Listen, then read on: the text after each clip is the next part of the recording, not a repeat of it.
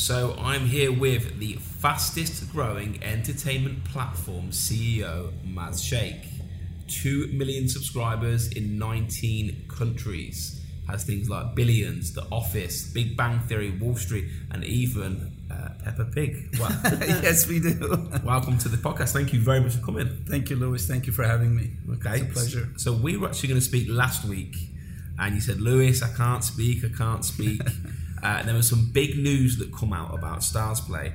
Before we go into that, there's people who are watching this that don't actually know what Stars Play is. So you could give anyone watching this a bit of a background of what Stars Play is. Sure. So we're a video streaming service based in UAE, headquartered in UAE. And we launched our service in 2015. So it's been almost 7 years. We started with the focus on Hollywood content, 7 years ago. And then since then, we've expanded into Arabic content. We're producing our own originals. We carry Turkish content, anime, kids content. And then more recently, we entered into live sports. Okay. So we've been expanding the content offering. But yes, like you said, we're one of the top streaming services in the Middle East now. So 7 years have passed. I remember going past, I think it's the Mina Siahi. You had a board there, and I remember seeing that board.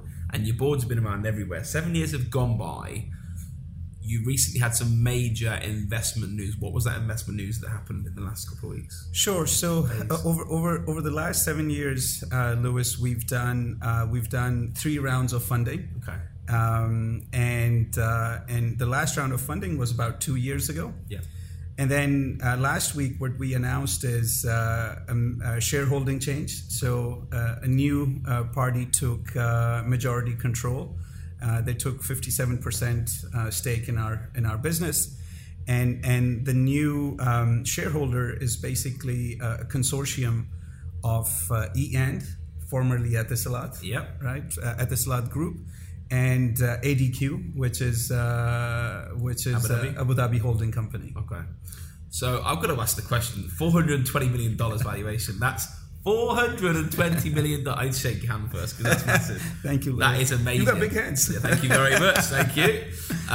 So $420 million. I just need to get into this a little bit. I know there's only so much you can tell us, okay? But how does that even come about? Do they knock on your door? How do you get? Because this is what people want to run a business. Yeah. I run a business. I class it quite successful. Not $420 million successful.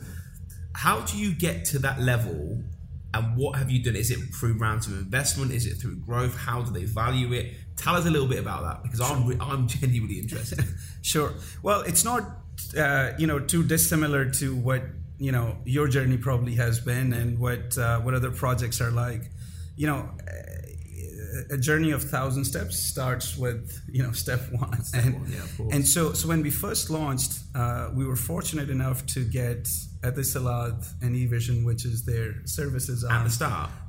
When we first launched the service, we were able to get them as one of our first commercial partners. Okay. So they began to carry our service on their set-top boxes, in the eLife set-top boxes in their homes. Can I ask a question about that? Sure.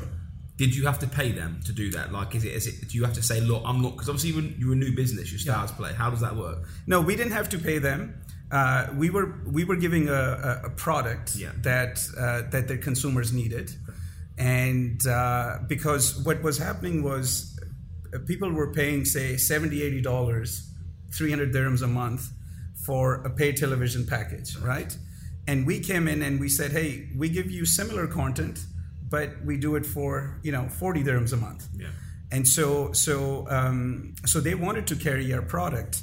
And so where we were making the investment is on the content side, licensing the shows and the movies you want to watch, creating a product, and then making it available to Etisalat and other telecom operators in the region. So we didn't have to pay them, but there is a revenue share on success basis. So for every customer that comes in, we share revenue with them.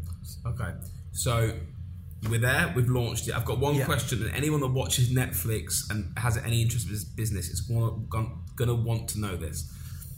I always think about this. So, when you launch a movie, let's say I've seen on yours, you've got Wolf of Wall Street. Right. Do you have to pay someone to put Wolf of Wall Street on your platform? Is that how it works? Yeah, absolutely. So what happens is there's the industry has what people in the industry call major studios. Mm-hmm. So these are the Disney, the Fox, the Warner, Sony, Universal, Paramount, CBS, Lionsgate, and all the major studios. So between these studios, they control about 90% of the movies and TV shows that come out of Hollywood. Correct. So when you deal with these guys, you don't buy an individual movie or one show. What you do is either it's a package deal, what they call a package deal, or you do what's called an output deal, where I commit to you as a studio and say, okay, Lewis, everything you're producing for the next 3 to 5 years, I'll buy it.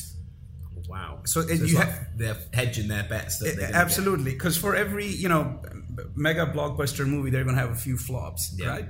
So you agree on a pricing model that if it's a mega blockbuster, it's this much. If it never makes it to the theaters, it's going to be this much. See, if I was a platform, and let's say I was in your position, right, I probably wouldn't buy the new movies because I think a lot of people in streaming watch. My wife goes to bed and watches Friends on Netflix, and I'm like, "What are you doing?" Like, it's 25 years old now. But how many people go on and watch? Is that quite a big part of your business? Absolutely. Look, shows like The Office, right? It's now almost 20 years old. Yeah. We had Friends, did phenomenally well for our service. Big Bang Theory now. It's been over for a few years, but people are crazy for it. Still #1 show on our service. So there's a little bit of both. So in our industry, you have two variables that you're managing.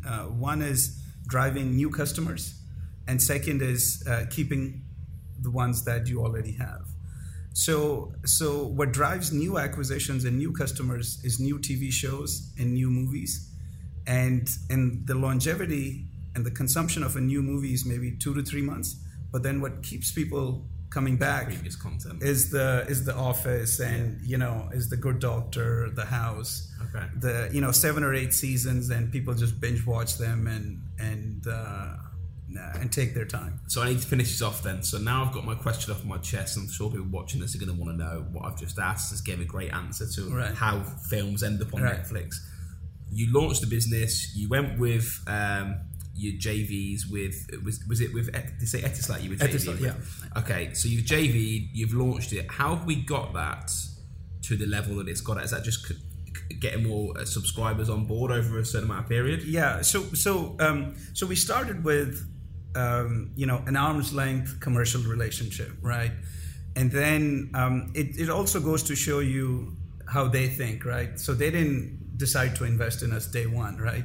So it's been 7 years. One by one, they've been testing. So initially, the relationship was, okay, whoever signs up for our service, your service, we'll do a revenue share on it. From there, it grew to, okay, we'll take your product and we'll bundle it with our top tier customers. So then I get some guaranteed revenue out of it. And then, so gradually, they've been deepening the relationship and expanding it. And then I would say about a year and a half ago, we started to engage on more strategic equity level discussion. I just can't believe, I mean, if I'm Etisalat and I give you the dumb version of this from how I look at it, they must be looking at thinking these receiver boxes are going to die. They're on their way out. I mean, I look how much I pay for Doom, and it is shocking how much I pay for the football. The movies that I never watch, I just don't watch the movies. And I swear, if I put my finger on it and say how much I pay, I've got an 800 Mbps internet plus movies. It must be over like 900 dirhams a month. And then look at what I pay on a level for like a Stars Play. What Stars Play a month now? Yeah, it's 40 dirhams a month. So how do the receivers, they're going to die out? Yeah. So look, I think what's happening is the whole industry is going through a shift. So if you take Sky's example in UK, right? So Sky is perhaps considered to be the most successful paid television in the entire world. Is it really? It really is. It's phenomenal in terms of its success over the years. And it started with 1 or 2 channels, mostly on the news side, and then gradually it started to expand. And so that was in early 90s with the satellite. So that was perhaps the transformation of television from your BBC and ITV, 3 or 4 channels, to multi-channel bouquet, all the sports you want, all the movies you want, hundreds of channels. So that transformation was, at its peak perhaps in mid 2000s. Yeah. And then the internet, high-speed internet, started to get introduced, and the quality wasn't quite so reliable. Bandwidth was still low. People were still frustrated with the quality of movies and the quality of streaming, I should say. And so fast forward to 2015 and 16, especially in the Gulf countries, in a country like UAE, the infrastructure, even in 2015, was amazing. So it was on par with Western Europe. So that was really our business case, that everything that's happening in UK or US should happen in UAE and the Gulf countries, because fiber is there, mobile broadband is there, affordability is there, the demand is there.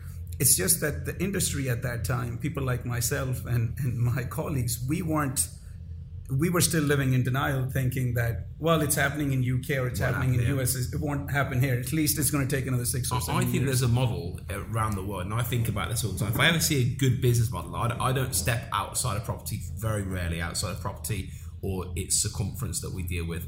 But if I was a business person looking for new business, if you go and see what's happening in America or US and it's not happening here, right, you pretty much, if you get on it straight away and you innovate it, you can make that business, can't you? Absolutely. I think in addition to innovate, I'll add one more word. It's localized. Yeah. I mean, you look at your business and just our 10 minutes of talking, there's so much localization you've done. Yeah. Right. You were telling me, hey, this is the greens team, or this is the right. So you've gone hyper localized. So it's the same idea. You can bring concepts from other parts of the world, but you gotta cater and localize to the local. And is that what you've done? Obviously, one of the press releases you put out there recently was talking about how you've dramatically grew your subscribership in lockdown, post-lockdown, and you took on new subscribers from different. Was it cricket that you went into? Correct. Yeah, that's correct. Give me a bit of breakdown on that. What happened there? Sure. So we until about a year ago, we were primarily entertainment. Yeah. So what that means is movies and TV shows in English, Arabic, and French language for North Africa. In the beginning of 2021, we entered into sports. So the first sports content, live sports content we added was UFC. So massive, by the way. Massive. They have one big fight every 6 weeks, and it's got a phenomenal following in this part of the world. So I want to ask about that. So UFC, one of the major growth factors that you've had as well as cricket. Yeah. So how do you go about two things? Obviously, UFC, I think I've got a UFC Arabia account at the moment. Yeah. That UFC Arabia account, I don't know what I pay for it a year. I can't remember off the top of my head. But I get all the fights when they're live. Right. So Stars Play get all the fights. So it's the exact same content that you get on UFC Arabia. You get it as part of Stars Play. Really? Yeah. Okay. And how did that come about? Did you call Dana White and go, Dana, what's going down? Stars Play's here. Well, I think what's happening is brands that want to launch in this part of the world are realizing that in order to access the masses, they'll have to go into 20 countries. Yes. And then monetization is difficult because outside of UAE, the credit card penetration is low. Is it? Yeah, it's... what's that down to? So, Saudi is about 30%. You go to Egypt, it's less than 5%. Is that because they don't have credit cards or because they don't want So it's a little bit of both. But that's... I see the look on your face, but that's the reality. So that's a good example of localization, right? From Western Europe or US point of view, having a credit card is the norm. I have 4 credit cards at 17. The banks are calling me going, Lewis, do you want a credit card? I remember my mum looked at this credit card. She was like, Lewis, is not your money. So in England, it's a normal thing. They just throw money at you. Yeah. But here, I did a podcast last week and I was talking about it. We opened a new maintenance company and it took me 6 months to get a credit card for the maintenance company because they were like, it's a new company. I said, yeah, but I own the company. You can see the company. You see the money in the bank. Yeah, but I don't think we can give it you. Why not? And I went through a process of 6 months to the point of where I said to the biggest bank in Dubai, I'm closing this bank out if you don't, and they sent me one a week later. But yeah, so I do understand the pain of the credit card system. And that's in a financial system like UAE's, which is light ages ahead of some of the other countries in the region. So not having a credit card is a norm in most of the world. So you go to Egypt, Morocco, Algeria, Tunis, it's less than 5% credit card penetration. So what do you do there then? So what we do is we realize not everyone has a credit card, but everyone has a mobile phone. So we let them sign up through a single mobile and you charge phone, their bill. and then we charge their bill. and that's a big differentiation against Netflix, because the global players see this part of the world from their lens, from their perspective, and the reality is, you go outside of UAE, the market is very, very fragmented. So you're saying like Netflix isn't everywhere. So Netflix is not Netflix does not offer a single mobile payment. In any of the countries. You think they will? Well, they should, but I think it's not that they can't. Is it hard getting the money though? Because obviously, I guess you're calling the let's say in Tunisia and going, "Hello, can you send my £8, please?" It's more auto. I mean, like you were saying, we have APIs with their billing systems, and luckily, I'm not making the calls, but the integration is complex. So there's a technology element to it, but I think there's a significant commercial angle to it as well, right? Definitely. It's not. Because global platforms have this mindset that I'm this big global platform. Well, if you go to Saudi Telecom, they're the AT&T of Saudi, so that's how they're thinking as well.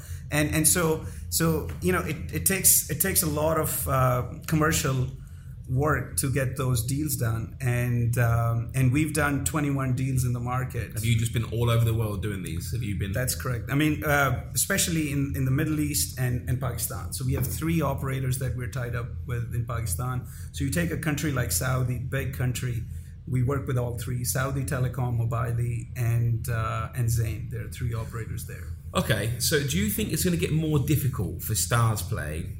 And let's just take Netflix as an example, because there's 2 angles that I'm looking at. First of all, Disney Plus coming in, which is massive, because obviously it looks like they're going to suffocate the content of anything that they've created, whether that's Toy Story down to the Avengers. But also the other avenue that I think people are looking at is like Netflix, for instance, are creating their own content, which is then taking... effectively, it's becoming a competition for their customer, isn't it? Because they're now creating their own movies. So my question to you is... First question, Disney Plus coming to the UAE imminently, is that going to affect your business? Is it just more competition? Is it just putting more visibility on what your service is? Tell us, where's that going to...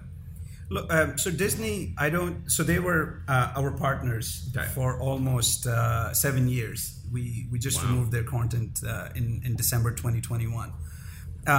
So we've had their content, we love it, and we're very fortunate for 7 years we had it. Is Disney Plus coming into the region an existential threat to us? Definitely not. Because there's enough studios and enough content in the market. So for example, Grey's Anatomy is one of their top shows, and we had it and we loved it. We removed it. People switched to watching The Good Doctor, The House. So there's enough content in the market. So I don't see it as an existential threat, but it is increased competition. And what it does do is perhaps increase, because when you decrease the supply of anything, the prices go up. So the good thing about when you get competition, though, and this is business, it makes you better. Absolutely. I mean, it puts you on your toes. Sometimes when you're in business and things are going so well, you can get a little bit lazy. Do you know what I mean? I'm sure you've been there before. It's like everything's going so well. So, maybe that's... I haven't had that luxury yet, though. Well, you've been all around the world and signed up these companies. So do you think the threat's also going to be for the suppliers, for, let's say, the Disneys, hypothetically? Because I think more people now watch Netflix than they do go to cinemas. So if Netflix, as an example, or Stars Play really start hammering home their own movies, do the film companies recognise this? Well, like you said, there are 2 types of businesses here, right? There's players like Netflix who do not have a legacy business of theatrical movies. Correct. They don't have linear channels. They don't have channels that they're broadcasting, right? And they don't have content that they're licensing to others. But big studios have these three revenue streams. So their market capitalization until like a year ago was crazy and was built on these businesses, which are theme parks, movies, licensing to studios, and then licensing your content to players like OSN and Stars Play. Okay. So now they're sitting there and looking at Netflix's market cap and saying, hey, how come these guys, which are simply virtual guys with no studio, nothing, doing so well? So because we want to, transform our business, and hence the reason behind. So in lockdown, I remember sitting in my house, and when Dubai was in full lockdown, and I remember as soon as the world went into lockdown, I bought shares in Disney, and everyone went to me, why are you buying shares in Disney? You stupid, the theme park's closed 2 years. And I knew the streaming platform was launching. Right. And so I knew what they were going to take all that. And that investment that I made sitting in lockdown, I actually bought into Amazon, Disney, and something else. And all of them, like the e-platforms, just exploded. Everything did really. Right. Absolutely. So anything digital did phenomenally well. And including us. So we grew in terms of consumption, in terms of how many people watch our service and how much they watch. We grew more in 6 weeks from mid-March to April 5th, because that was the peak of lockdowns, than we did in the last 6 years. That's crazy. Yeah, and it was in terms of consumption, it was a phenomenal period. You must be sitting at home with your pajamas on, just like, what is going on? Everybody, you probably love it. I bet you were loving lockdown, really. I bet you were like, stay a little bit longer. Well, for us, it was still a bit of a paradox, because on one hand, the product and the service is doing really, really well. Yeah. But on the other hand, we were a business that was still losing money. Yeah, and that's a tech business, isn't it? I mean, people don't understand tech. That's what it is, really, isn't it? Yeah, because you spend so much money on marketing and investing in market share. So on one hand, the business is doing really well. On the other hand, I didn't know how long these lockdowns were going to last. Yeah. And is the world going to be upside down in another year or two? If it is, who's going to fund us, right? So you've got this paradox of survival, but at the same time, you're doing phenomenally well. We're going through the same thing at the moment. So we've got a property portal called Houser, and we've funded it, and we've gone through Series B funding at the moment. We've done that, and we're doing really well. But in a tech business, and I'm sitting looking at this business online, and when the CEO presents it to the board members, I'm looking at it, it's nothing like my business. My business, if I'm not making money, I'm pissed off. This business, they're going, look at this, the growth. And I'm looking at it going, but that money's going down. And they're just completely different worlds apart, aren't they? Yeah, they are, but eventually every business has to make money. So even as a tech business, there's got to be a path to profitability.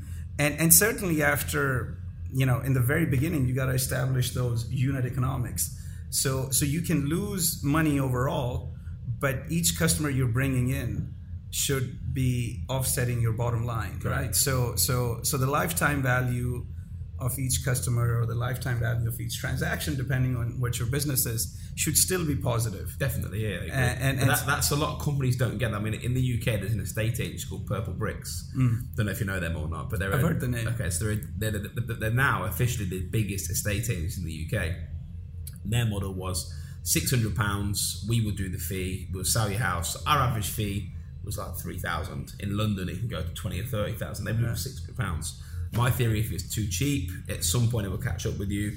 They've continued taking investment over the last 7 or 8 years. And it's at the point now where they're now pulling marketing. I think investors are now worrying, can we reinvest in it? Because it's just not making money. At some point, it has to make money, doesn't it? Yeah, eventually it has to make money. There's got to be. Are you in profit now? No, not yet. What years do you forecast for that? So we're about a year away. Okay. So we're close. The beauty about our business is, so when at the peak of the lockdowns, I remember it was Q4 2020.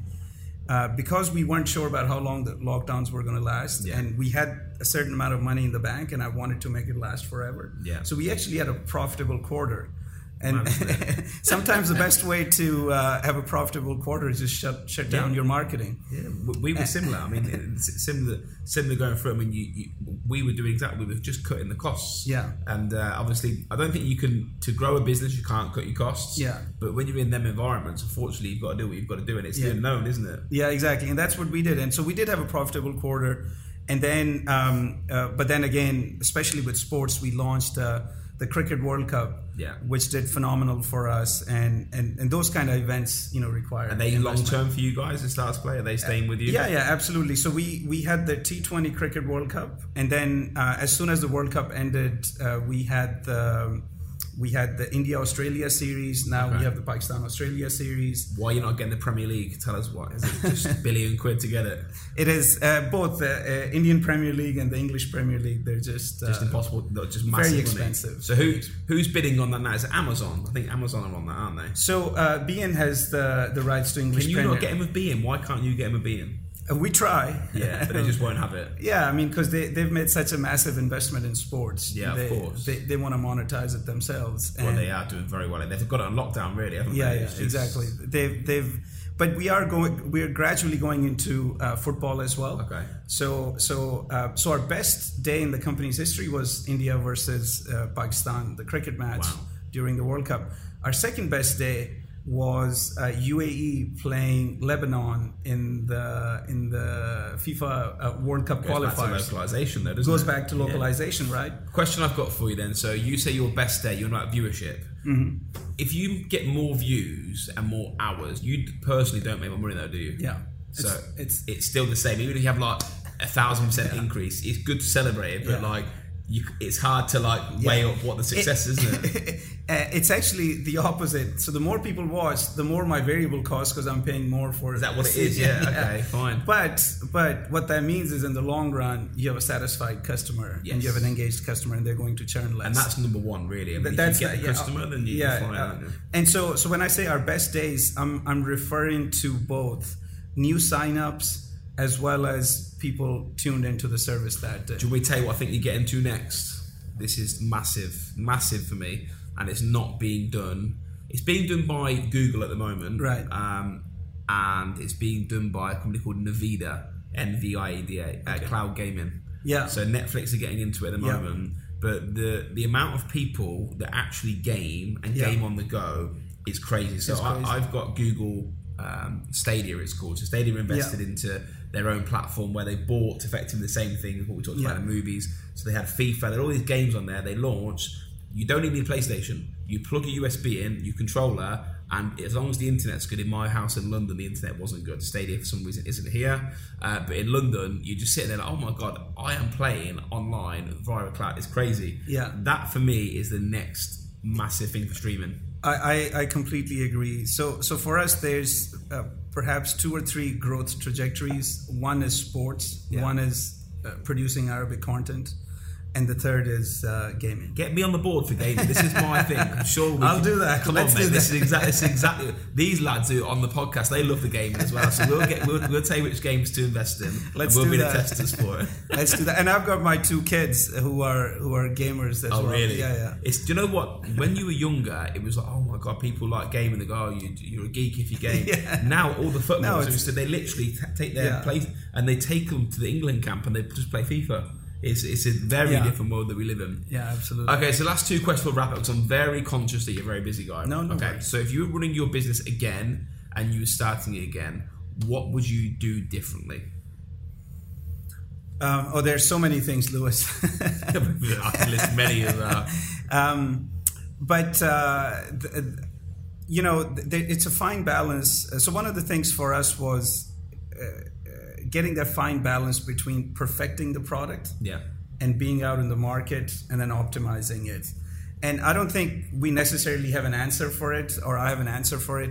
But if there's one area that I would encourage entrepreneurs to focus on, is finding that balance. Because sometimes you spend too much time perfecting it and then you miss the opportunity. Correct. Other times you launch a half-baked product that's not ready in the market.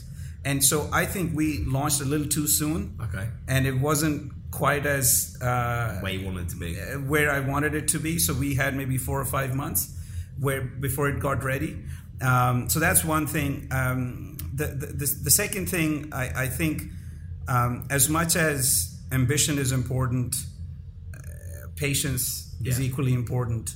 As much as believing in your own ideas and conviction is important, having that humility that I made a mistake. Yeah. Let's go back and tweak it. I think if you're the CEO, this is my theory with it. When things go great, you're not the reason it's a success. And if it goes wrong, you're the reason. And you have to understand that being a CEO, you have to take the shit that comes on the table, don't you? And a lot of people that run a business don't understand that. Like, you are the reason it goes wrong, and you have to accept that and deal with it. Exactly. And you got to have that humility to go back and, we've made several adjustments and tweaks over the years, and we continued, because when you're starting a new business, for a lot of these businesses, there is no playbook, right? There is no cookbook that you can just follow, and so you're adjusting and learning as you go.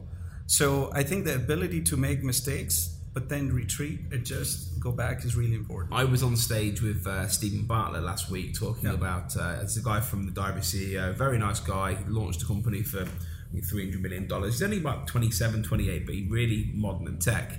He's got a very similar mindset to how I operate. I love the way he thinks. And one thing he said, and I thought, wow, that really resonates for how we operate our business. And he said that winging it is actually a good thing, because what winging it does is it creates innovation. Yeah. Because it's not, the playbook isn't there. And you end up finding a solution that people maybe didn't know was there. So, obviously you have to have a strategy, but people don't actually believe this. But my business model doesn't go past 3 to 6 months. I never do a plan past, because what I've learned is that in 3 to 6 months something can dramatically change.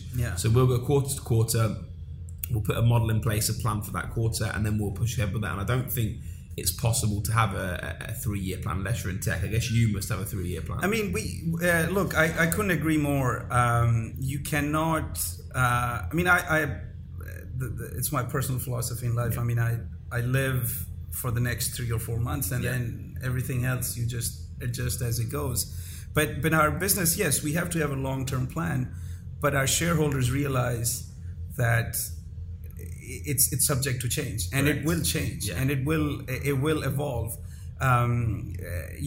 In August we might get access to certain sports right that I didn't plan for, and so then it explodes. Or I don't. Then I have to adjust for it. So it's very difficult to plan long term. But it's perhaps more important to have a culture and a mindset of adjusting. I think the hardest, when you have a business, the revenue isn't actually what I'm looking at, and it also isn't the training. Right. Hiring the right people is more valuable than anything else, because if you hire the right people, they come with the mindset, the mentality. Right. Hire the wrong people, which I've done many times, it can change your whole business, can't it?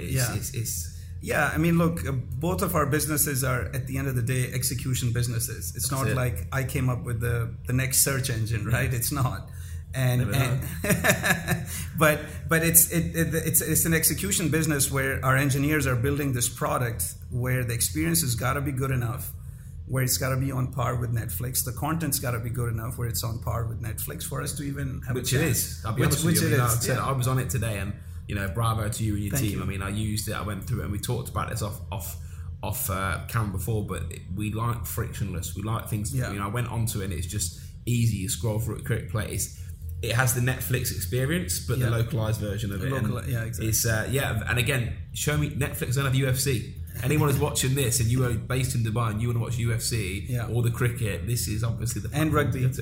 We had Six Nations as well, and now we carry the golf channel as well. Oh, really? Yeah, it's massive. It's huge. Honestly, so we're expanding the sports offering. Absolutely. Gaming next. So the last question I'm going to leave you with, and this is for anybody that's a budding entrepreneur that wants to get to this phase where you are talking about the 400, 500 million potential unicorn company. I'm just going to put it out there. Potential in 3, 4, 5 years. Okay, Maz Sheikh from Islamabad? Yes. Okay, fine. Moved here when? So you born here? So I was born in Pakistan. Yeah. Then my dad used to work in the 70s. Okay. So I moved to Dubai in 77. Yeah. I was 7 years old at that time, and then lived here for 8 years. Okay. So you lived here for 8 years. You worked here. You worked at OSN. I went to US, came back, and worked at OSN for 10 years. Then went to set up Stars Play. Yeah. Okay. My question I've got to you, and this is a massive one. Did or were you happier before you had a $420 million company valuation, or were you happier chasing it? What, does money make you happy? Because you are the pinnacle now to someone that's watching this. So I think... yes, I'm really happy. no. So because you asked so many questions, I'm going to answer the first one, which is the advice for the sort of budding entrepreneurs. Yeah. I think my one advice would be that you got to dig deeper and find why you're really doing it. And for some people, it is as simple as, I want to buy a home for my parents. Or I want to do or I want to do this for my kids. Yeah. Someone wants just pure money. And if it is pure money, then just make sure that is your deeper purpose. Yeah. Because the journey is really, really hard. And if I do the math, you ask me, am I happier now or was I happier 8 years ago? Yeah. So if I do the math, I'm not sure I made more money in the last 8 years had I stayed at my previous job. And so but what makes me really, really happy is walking into the company and walking the hallways and realizing that we built this from scratch. I look around, just like, you have all these colleagues working with you. I look around, have 100 people, 150 people working with us. And then I think about all the stories that are tied to each one of those people. Yeah. And so I see the impact our company is making. And that's very rewarding. Yeah. Or walking the hallways and feeling that this is something. We have the same, and we have all sort of weddings in here. We must have 30 all sort of babies in here, and every person started this journey. They've ever met people in the company. Yeah. I've been to weddings in Ibiza, Lake Como, and these guys met here. Yeah. And there is a legacy that we're going to leave behind, and it's it's incredible. I think one thing I'll touch on from you, and this is for any entrepreneur watching, is that what they don't tell you in the playbook is that your goals change as you get older. Yeah. I mean, when I first set this business, I'll be brutally honest with you, I was here to be a millionaire. I was here to get rich, and that was it. That was what Dubai was about. And when I set the business up, it was about getting rich. And then when I started to make a bit of money, what I realised, I then found someone that I really loved and wanted to get married to. I got married and then had kids. And then all of a sudden, my mindset is nothing to do with money. It's, okay, my business, it's about the customers. And then what I'm doing is a legacy for my children. Yeah. Life changes, doesn't it? Absolutely. And so, to your example, in my 20s and early 30s, working in San Francisco and Silicon Valley, I did 2 startups. I wasn't the CEO, but I was early enough, and I went through 2 startups, and with reasonable success. But I wasn't the CEO, so I had this in me, this bug in me that I want to do this. But then when you're young, you take things for granted, and so I was in my late 20s, and one of the companies went public, and stock did great, and I'm like, why are people worried about retirement and long-term planning? I'm in my 20s and doing this great stuff. But then it took me another 15 years to get a chance to do another startup. So when you do get this opportunity, and so for me, like you said, exactly like you said, things changed. Yeah. And so when I turned 45, for me it was a bit of a midlife crisis. That what am I doing? And so I started a company. But, oh wow! Yeah, but things change. Your objectives change. Yeah, no, I agree. So anyone watching this, again, money doesn't make you happier. I think we can agree that. I mean, people have this conception where if you've got money, okay, if you drive a nice car, once you've drove it 3 or 4 times, it just becomes a car.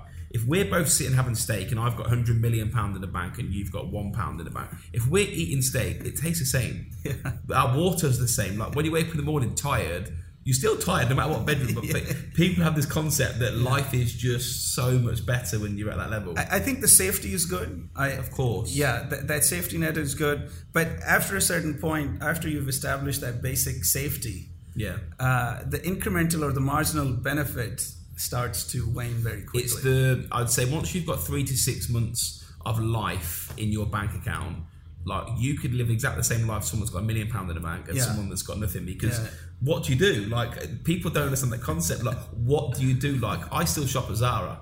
If I buy some nice trainers from somewhere at Zara, that's different. But No, I don't. Nothing really tickles my fancy. People think that if you make this money, you just, I don't know, you're just gonna, Louis Vuitton just comes on your clothes. It's just making money is there for me to do things with, i.e., business things to grow the business, and that's my hobby really in terms of that. And you're building it for your next generation as well, right? Correct. So that's in a generational business. That's really important. And we have fun. I think that. Yeah. I think I like growing. I'm sure the way you talked a minute ago. I love my business. Right.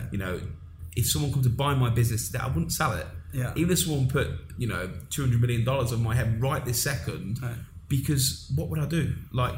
This is what I like: growing businesses. I like seeing people's journeys. I like building tech. I love testing. I love failing. Right. The amount of times we failed in technology and then we've retried it and got it good. So. Yeah, I mean, it's interesting, but thank you very much for coming today. Thank you, Lewis. I think you're probably our number one success story we've had so far on the podcast, and you are the number one. You are officially the fastest growing entertainment platform in the UAE. So thank you very much for coming on. Thank you very much for watching. Please subscribe, download Stars Play Arabia. Is that what it is? Stars Play. Stars Play. Stars Play, download it, see the UFC content, golf, boxing, we got boxing? Boxing, we had a few events. Yeah, boxing, cricket, and most importantly, Peppa Pig. Thank you guys. Cheers. Thank you. Bye.